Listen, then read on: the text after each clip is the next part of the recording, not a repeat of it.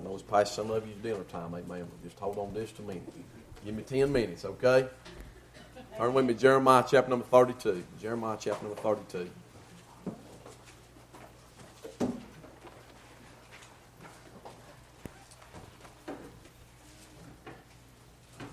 Appreciate our visitors being here with us this morning. We appreciate you being here. We may be a little odd, amen. That's all right. We appreciate what God has done for us in our life and appreciate what God's doing in our church right now. Appreciate how God's moving, amen. And my heart cannot begin, the words cannot begin to express what my heart's feeling right now and how thankful I am for what God is doing. There's some big things that we've seen just right here this morning. Some of you may have missed out on those big things. There's been some big things done. And I appreciate the Lord for doing those things. I'm going to read to you one verse of Scripture, and I just want to give you just a little thought here. We'll try our very best to be very brief, amen, and not be a hindrance to you and not be a burden upon you, amen. But we wanted to give you this thought. I believe that there's somebody in this building, you need some encouragement this morning. I felt there's been a spirit of hindrance in the building, and there's been this something that's just bound a little bit. And it may be that you're here this morning, you need a little bit of encouragement. Sometimes we all get to the place where we're discouraged. We all get to the place where we think that it's not worth it anymore.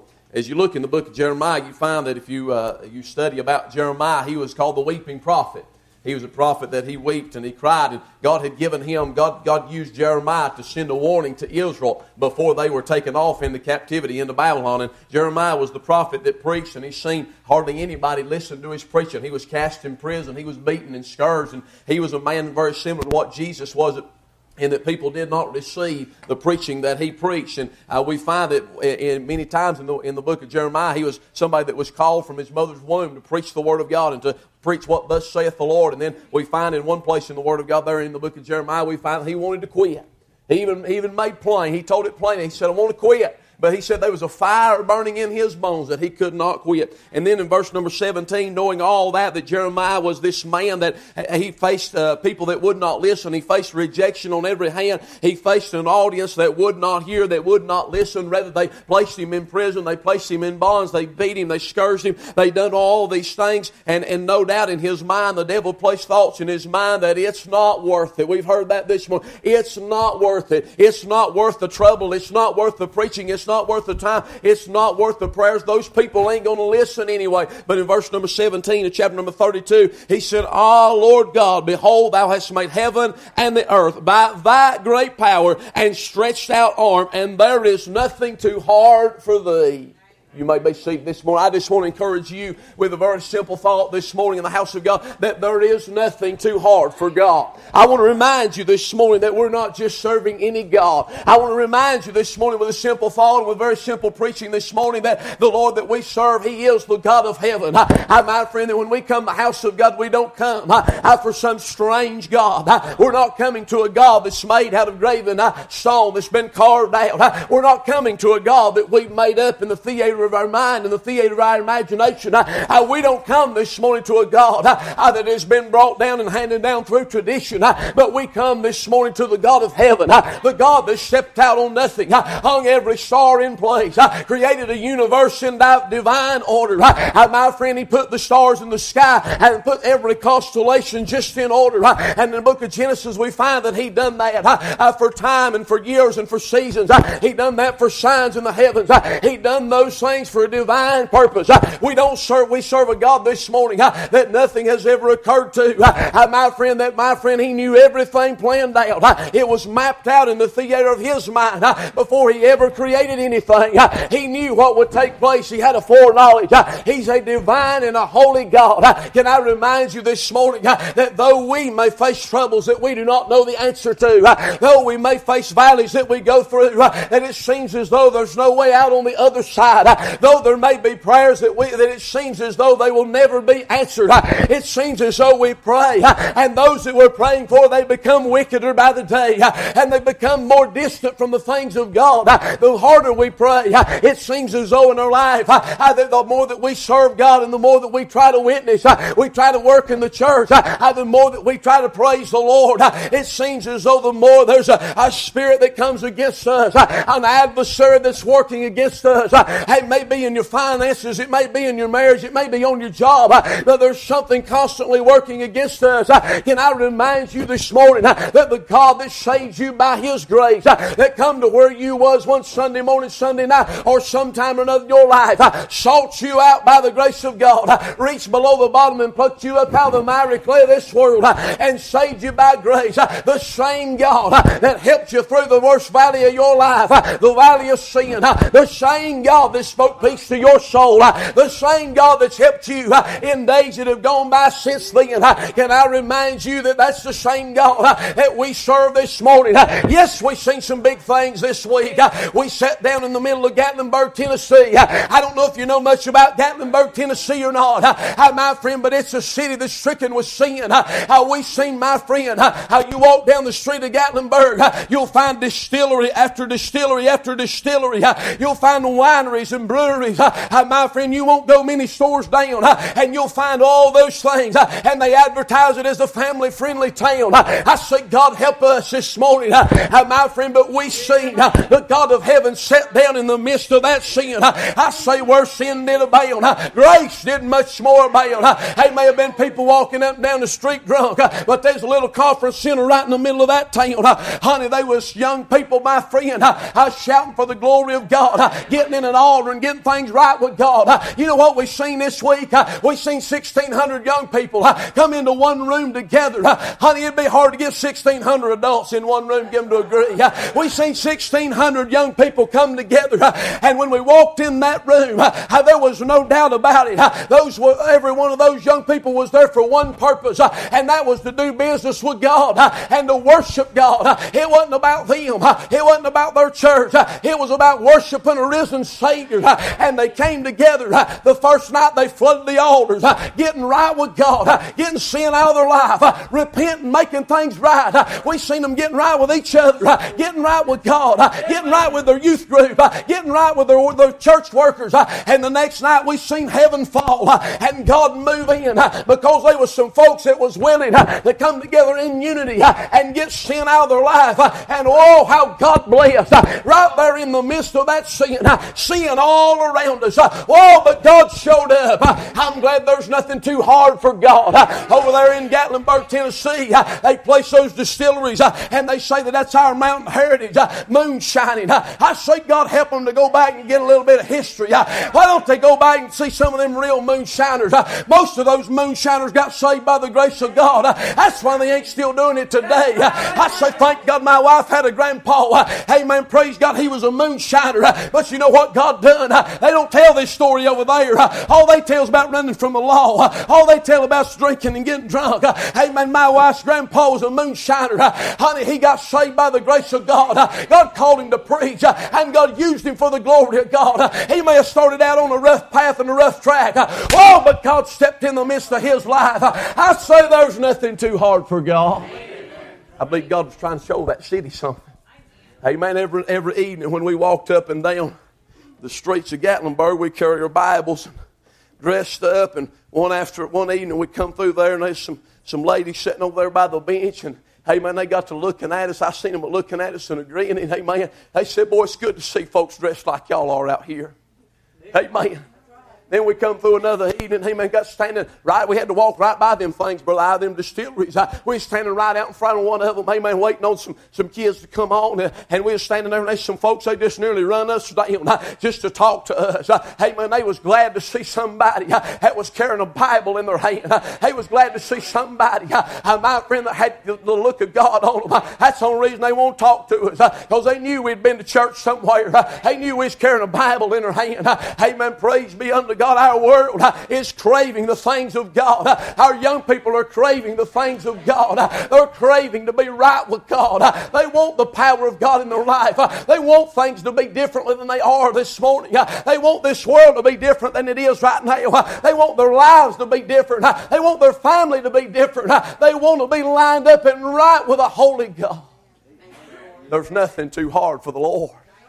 we've seen all those kids, and God burdened my heart with the thought that how God encouraged us this week, and God encouraged me greatly this week. And I began to think about how our church needs that same encouragement, because many times we get the mentality as we did when we was a little kid. You remember when you was a little kid, and Mom and Daddy tell you to go do this or go do that, and you say it's too hard. Amen. Remember saying that? Amen. We still say that as adults. The older we get, we still say that. We say, it's too hard, God. I've been praying for somebody for years, and Lord, you've not saved them yet. Can I remind you that there's nothing too hard for God? These young people sitting here this morning, that we've been praying for years, literally years, that God would save them, and God would touch them, and God would do in their life what needs to be done. And honey, God came through. I say there's nothing too hard for our God. You say, well, preacher, I'm just not convinced. Maybe that's a fairy tale what you're telling me. Well, do you believe your Bible? Look at the children of Israel. They stepped in, some 70 souls into Egypt, grew, my friend, to several million people in 430 years. They was in a place of bondage that there was no way. They didn't have any strength within themselves, my friend, to break the chains of their own bondage. There was no way that they could get out in the power of their flesh. Oh, but God stepped in the midst. God raised up a man by the name of Moses. God anointed him with the power of God. God used him as a deliverer. God softened Pharaoh's heart. God sent those plagues in, and God delivered the children of Israel. Whoa, I say there's nothing too hard for the God that we serve. They got over there to the River Jordan. My friend, they've been in the wilderness some 40 years. The River Jordan overflowed its banks. It was at flood stages, and they could have stood on the other side of the river, looked back in the wilderness, murmured and grumbled like they'd done for 40 years. But they was tired of that. And honey, they believed God. When God magnified Joshua and those priests stepped out in the River Jordan, those people followed him on over into Canaan's land. Yes, there was battles to be fought. There was walled cities. There was giants in the land. Well, but they was being led by Joshua and Caleb, two men that had been found full of faith, two men that had been found that believed and trusted God. It had been 40 years that since they looked over from Kadesh Barnea into Canaan's land from the wilderness, and they was still saying the same thing. Those giants ain't nothing compared to my God. Hey, honey, there's grapes in the land. There's fruit. There's milk and honey. That's the land that God promised us. They was still saying the same thing, that there's nothing too hard for our God. Amen. Then I look on the pages of the New Testament, and I find over there in John chapter number 8, I find a little woman that was caught in the very act of her sin. No doubt when she bowed down that day, she had been drug in by the Pharisees, and they began to pick up the stones, and maybe she'd look up and she'd take a glance at them, and their knuckles began to turn white at the grip of the stones that they had. She could see the rage in their eyes. She could see the anger, and she knew that she was caught red-handed. She knew there was no way of escape, and even if she did escape, well, she'd still be condemned for the rest of her life, for the remainder of her days. But Jesus, He didn't come in a big whirlwind. All He done was slip through the crowd down to where that woman was, and He began to stoop down, the Bible says, and He began to write with His finger in the sand, and He began to say, him that be without sin, let him cast the first stone. And He just continued to write. He never looked up. Honey, the Holy Ghost was pointing the fingers. He wasn't no man pointing the fingers. The Holy Ghost of God was pointing the fingers. Amen. And when He looked back at that woman, He said, who condemns thee? And she said, no man.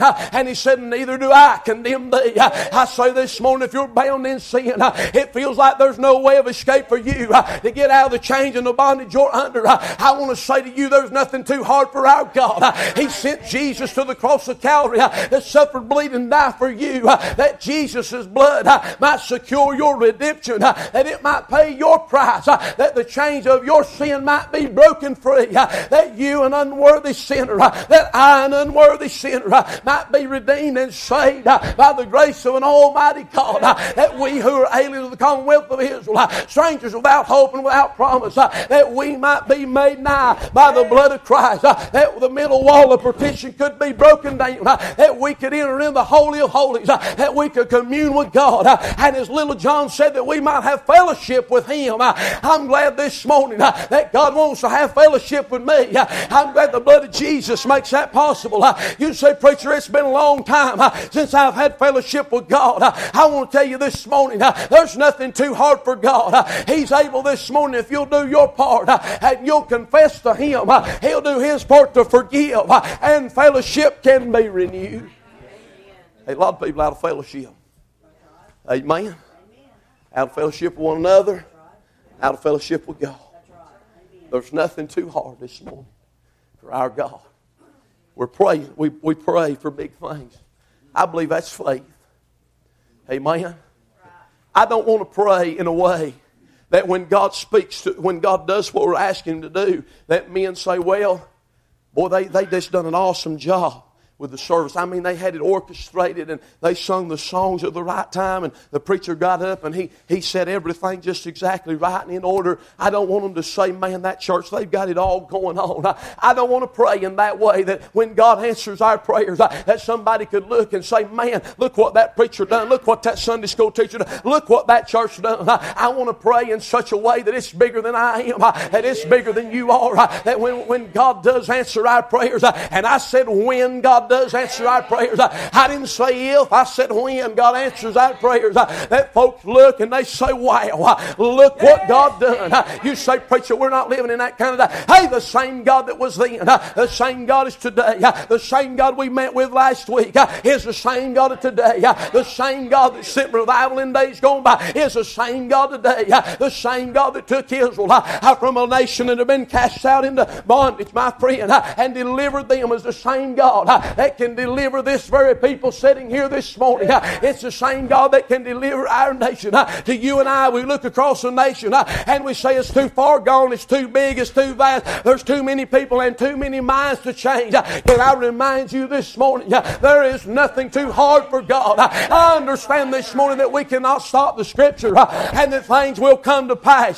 But honey, Moses stood for his people one time in the wilderness when they murmured and grumbled in Numbers chapter 14, and God was going to kill that whole bunch, and He was going to raise up a new nation out of Moses. My friend Moses got down on his face before God, and he stayed the judgment of an almighty God. Hey, my friend, he interceded on behalf of those people, and God changed his mind. Amen. That's exactly what happened. I say 2017, God's people get right with God. We get the place we want to do what God wants us to do, and we come one mind accord to uplift the Lord Jesus Christ. I believe with everything in me that God might stay His judgment a few more days. I believe God might hold off just a minute or two, and we might get these lost loved ones in. Honey, I believe the only thing holding back the trump of God from sounding right now is the prayers of the saints of God.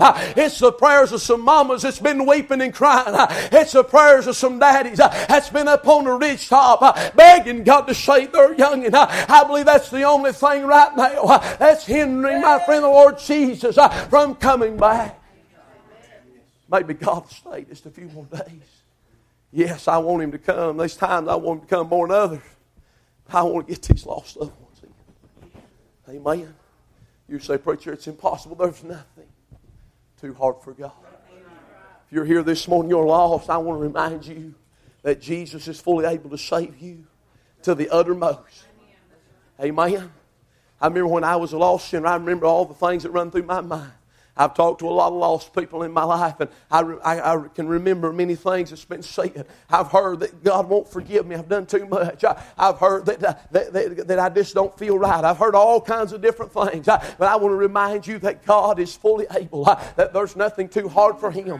He's able to remove every doubt. He's able to forgive every sin. And my friend, the blood of Jesus wasn't shed just for a few sins. It wasn't just shed for a few little bitty things. It was shed for all sin. It covers it all, cleanses it all, washes it all away. And then there's people that are struggling this morning. And we all go through this. There's days that we struggle, and there's days we come out victorious, and then there's days we slip back into a struggle. Amen. Satan fights every one of us tooth and toenail. And God's a blessing our church in a mighty way. I'm going to warn you and remind you one more time very quickly. I'm not going to give Satan any glory. But I want you to know this morning that the more you serve God, the more you're going to be in a battle, the more you're going to be in a fight. I want you to know when you wake up in the morning, the best thing you can do is go to church. Amen. You say, preacher, I can't go to church before I get on the job. All it takes is you and the Holy Ghost to go to church. Amen. I seen our young people this week, and God showed me a few things. And I seen them go to church morning and evening for 4 days. And they didn't really have time to think about hardly anything else. When they got up in the morning, they was constantly thinking about getting ready for church. And then by the time we got out in the morning service, we had activities to do. But our minds was constantly pointing toward that evening service. So our minds for 4 days straight was constantly centering upon church. Amen. And during that week, Sister Barbara, Brother Ira, Bobby, Miss Kim, the rest of you, during that week it seemed like that God just lifted all the burdens of our souls. I don't know about you. They come back as soon as we pull back in the parking lot, praise God. But for a week, God lifted the burden of our soul. You know what God showed me when I felt the way them burdens hit me again? You know what God showed me? God showed me that we need to go to church. Amen. Whether we're right here in Jackson County, North Carolina, or whether we're over there on the mountain. Amen. And when we wake up in the morning, we ought to have church. Amen. We ought to commune with God. We ought to have fellowship with God. And we ought to let our minds focus toward the next time that we're going to commune with God. And everything else will fall into place. Amen. But we need to put our focus solely and wholly upon the things of God. Amen. We get our priorities all out of order. And our focus is all out of sorts. And when we do that, we become a people that operates in the power of the flesh. Much like Simon Peter did. When he told Jesus, when Jesus was telling him about his death. And Jesus, my friend, rebuked him. And he said, Satan, get thee behind me. And if you read that scripture, you'll find that Simon Peter was worried about the things of man. That's what Jesus told him. And not the things of God. Amen. Do you realize this morning that you're being used of Satan when you're more worried about the things of man than you are the things of God? Amen. That hits home for me, for you. When you become to the place that you're more worried about the things of man than you are the things of God, you're being used of Satan. Amen. And you're being a hindrance to the work of God. Amen. There's nothing too hard. Jesus is fully able to give you that focus. You say, Preacher, I just can't remember. Preacher, I just can't keep my focus on God. Put the ball in God's court. Say, God, help me to remember. Your mind is like a computer. It is. You don't think that a computer just appeared out of nowhere, do you? Amen. There was somebody had to build that thing, create that thing. Somebody had to put that together, and they used their mind to do that. Your mind is like a computer. It stores stuff. It retrieves it on command. Your mind pulls up pictures, images. Your mind remembers things. Your mind, it puts things in order. It transcribes things. Your mind does all sorts of things. But we've got to focus the power that we have on the things of God. You say, Preacher, it's too much. There's nothing too hard for our God. Young people, I want you to remember, there's nothing too hard for our God. Jonathan, I want you to remember, son, when you stand for the Lord, there's nothing too hard for God. It's going to be bigger than you are, son, but it won't be bigger than God. Liam, where you at, buddy? There's nothing too hard for God, son. There's nothing too... It may be bigger than you are, but it ain't bigger than God. Church, I want you to remember, it may be bigger than you are, but it's not bigger than God. While everybody stands all over the building, every head's bowed and every eye closed, you may be here this morning and say, Preacher, there's things in my life, there's burdens on my heart right now that's bigger than I am. Won't you cry it like Jeremiah did? Oh, Lord God, behold, thou hast made the heaven and the earth by thy great power and stretched out arm, and there is nothing too hard for thee. Would you come this morning